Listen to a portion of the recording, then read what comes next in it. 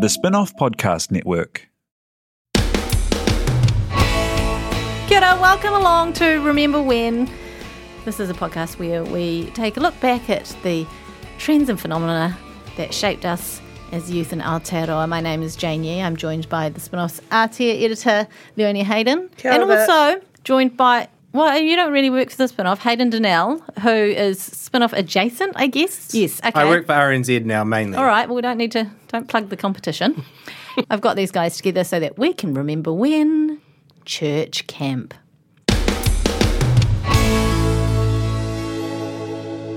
So, what are your memories of church camp, guys? My camp going was not attached to a church per se. I wasn't raised in the church, but I was raised by a single working mother who needed to get rid of me on most school holidays, so I was sent to a Christian youth camp. I won't name the camp because I might say something defamatory later on. But yeah, it was all Christian all the time and I loved it.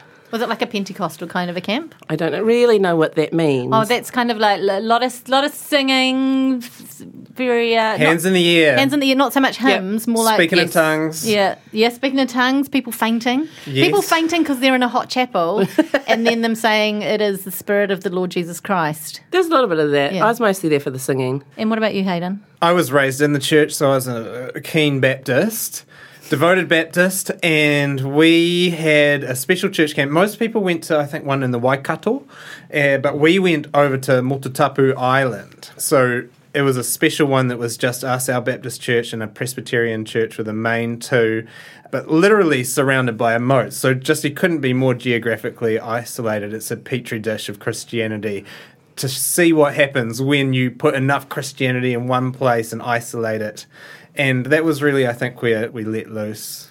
Were the Presbyterians slightly looser? I think maybe they're a bad influence on us, yes. Presbyterians, I mean, we talk about backsliders, they're already halfway there. They're already halfway down the mountain, aren't they? I feel like they, Presbyterians where I would have slid into on my way out the back of the church, they're like the halfway. Let's not even mention the Anglicans. Oh, their pastor was liberal. They didn't know shame like we did. Oh, we knew shame. We knew shame. They didn't know shame. I went to a church. I don't come from a Christian family. My eldest sister was a youth group leader, and she took me along to youth group, and I bloody loved it because there were people there who were nice to me, and there were some cute boys, and I got fully sucked into the whole shebang. But the camp was the highlight. You were always encouraged to bring along your unconverted friends. Oh. Because camp was a great time. You could picture it as like, it's like school camp, only more fun. Yeah. Because you don't have to do any learning, which is a lie, because you do Bible studies. And then you get them in there, and then they play the emotional music. They tell them that they're dirty, rotten little sinners, and that the only way that they're going to get into heaven is if they take Jesus as their saviour, right here and now, altar call. Yeah, absolutely. And it's surprisingly effective, by the way. Because you can't get the outside influences. Like in the outside world, you might have someone... the secular world. In the Christian church, we just called it the world. We didn't need any of these qualifiers. The world was anything that wasn't... We're in the world, but not of it. That is absolutely true. We have to somehow dip our toes in there to go to work or whatever, but we are not part of that crap. And this was the ultimate removal of all of the world. And that everything there was targeted towards Christianity, and you could absolutely, on reflection, didn't really twig to this at the time, but you could really get all those emotions heightened. It was testimonials were the thing that always got me, someone standing up and talking about their journey to finding the light. So many drug addicts. Yes. Well, I mean, I didn't have too many of those on my school holiday program. Okay, maybe not. I mean, in general. But, the leaders, all the cabin leaders were they seemed like grown-ups to me, but now when I think about it, they're probably all like between the ages of 16 and 19. And at the camp I went to, you called all the leaders auntie or uncle. And so that, by virtue of that, they just seemed much older. And then they'd stand up and talk about how they used to drink and smoke cigarettes, and they were, sliding into a life of sin. And just the emotion of that is hard not to be like, I aspire to be a better person like you're trying to be, Yeah. But also you're thinking, I've done those things and I'm at that evil stage a lot of the time. It really is a guilt ramping up scenario. And for us, it was really, I think, on reflection, it's that ramping up of the guilt over the drinking. For me, it was a particular point of contention. I loved a little tipple on a weekend back then, and just the guilt that you felt because you're away from it and you're being told that actually it's bad, but there's hope here. And it was all building up towards the Sunday night where I think everyone sort of fell over and fainted and cried and had spiritual experiences. But Spoken I think tongues? It's that relief, right? You're building up to that relief of like that guilt is going to be removed, or. And there's so much love. And wide games. Did you do wide games? I didn't know what a wide game was until I went to a church camp. A lot of bull rush. Anything, What's a wide game? anything on a field Capture the flag. where you take up a lot of space. The parachute that you go in the middle and then everyone holds the edge of the parachute, that was a thrill. In fact, all of the activities on the camp I used to do were just the bomb. There was a piece of carpet attached to the back of a tractor, and Uncle Ben would hoon around a field with you just clinging on for dear life. There were 2 lakes. One had a flying fox going into it. There were paddle boats. There was a shooting range, which on reflection is a little bit worrying for a Christian youth camp, but I turned out I was quite good at that.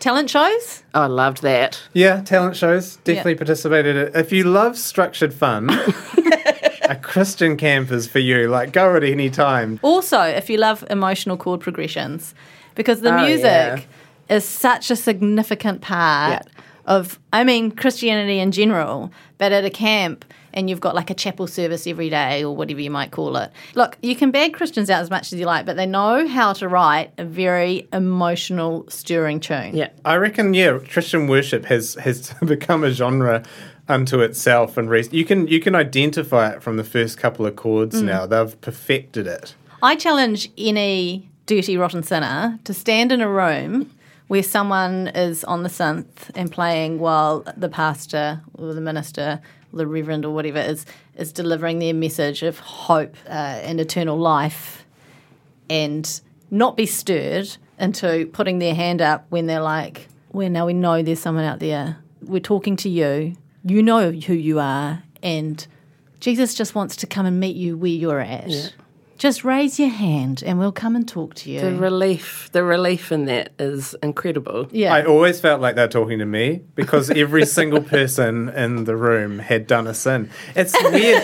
It's like they're hypnotists in a way. They're just testing how manipulatable you are at that point. I had a very profound, life-changing experience at a Christian camp. Did you get pregnant? Not particularly that one. That was more parachute.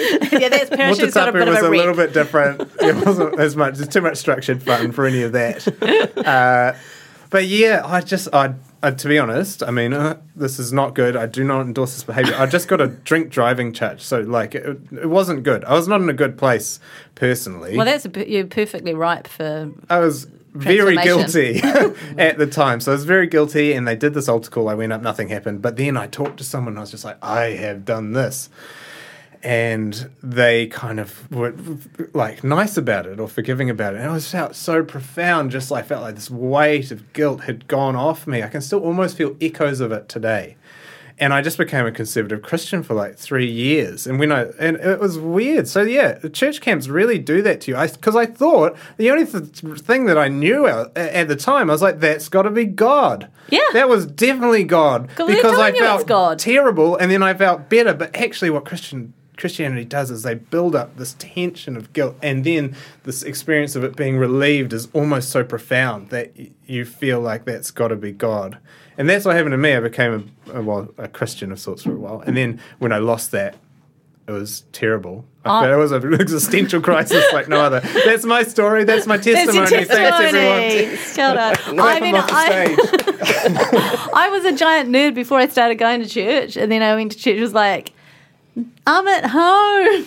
Yeah. Look at all these people being good along with me. But all that did is made me feel like terrible when I did something like, I don't know, have a dirty thought. Yeah. Going to hell. A lot of lust. I remember listening lust. to a song on Melancholy and the Infinite Sadness How by dare you be Smashing listening Pumpkins. to the Smashing Yeah, and just being like, Pumpkins. there are demons in this.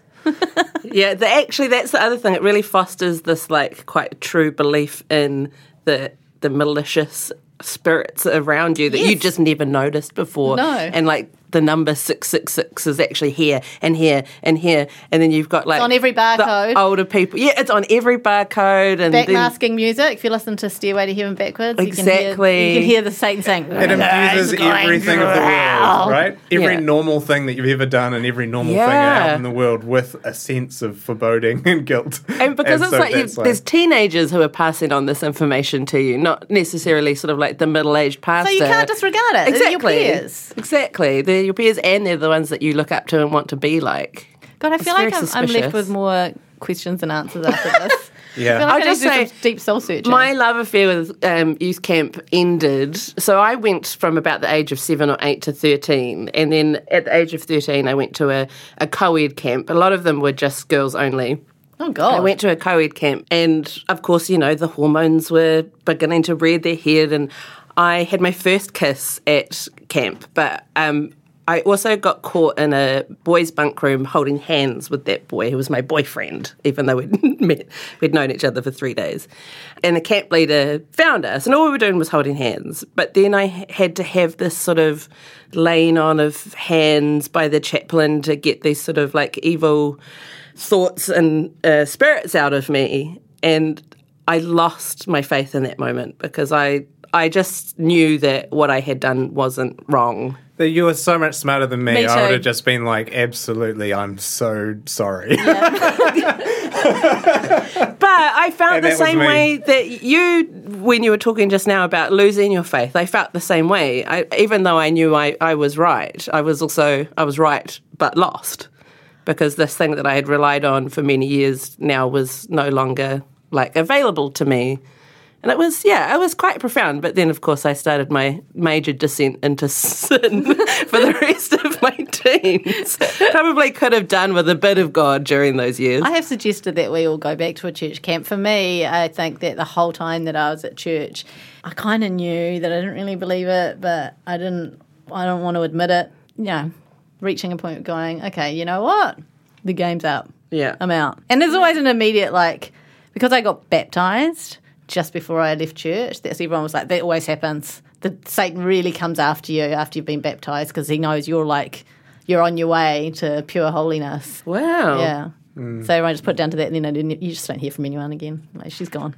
Yeah. I do really have respect for people who have faith. I mean, there's no way that someone who has faith can listen to the discussion we've just had and probably not be offended by this discussion. Sorry. So apologies, and for that. But I am still amazed and encouraged that people have faith and use that to grow community and do good things as well. I think that's great.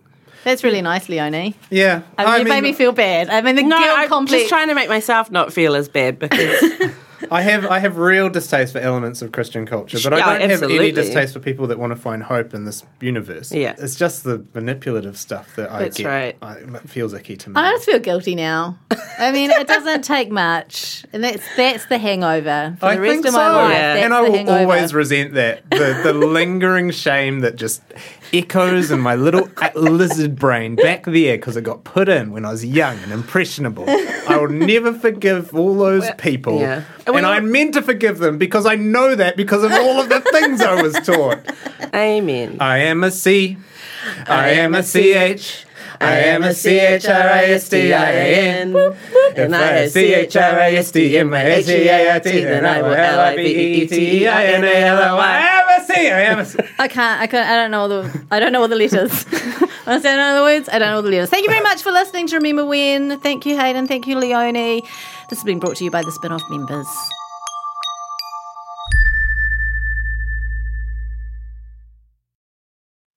Kia ora e te iwi, Te Aihe Butler here, podcast manager at The Spin-Off. If you enjoy listening to our podcasts, consider supporting our mahi by signing up to become a Spin-Off member at thespinoff.co.nz/donate. The Spin-Off Podcast Network.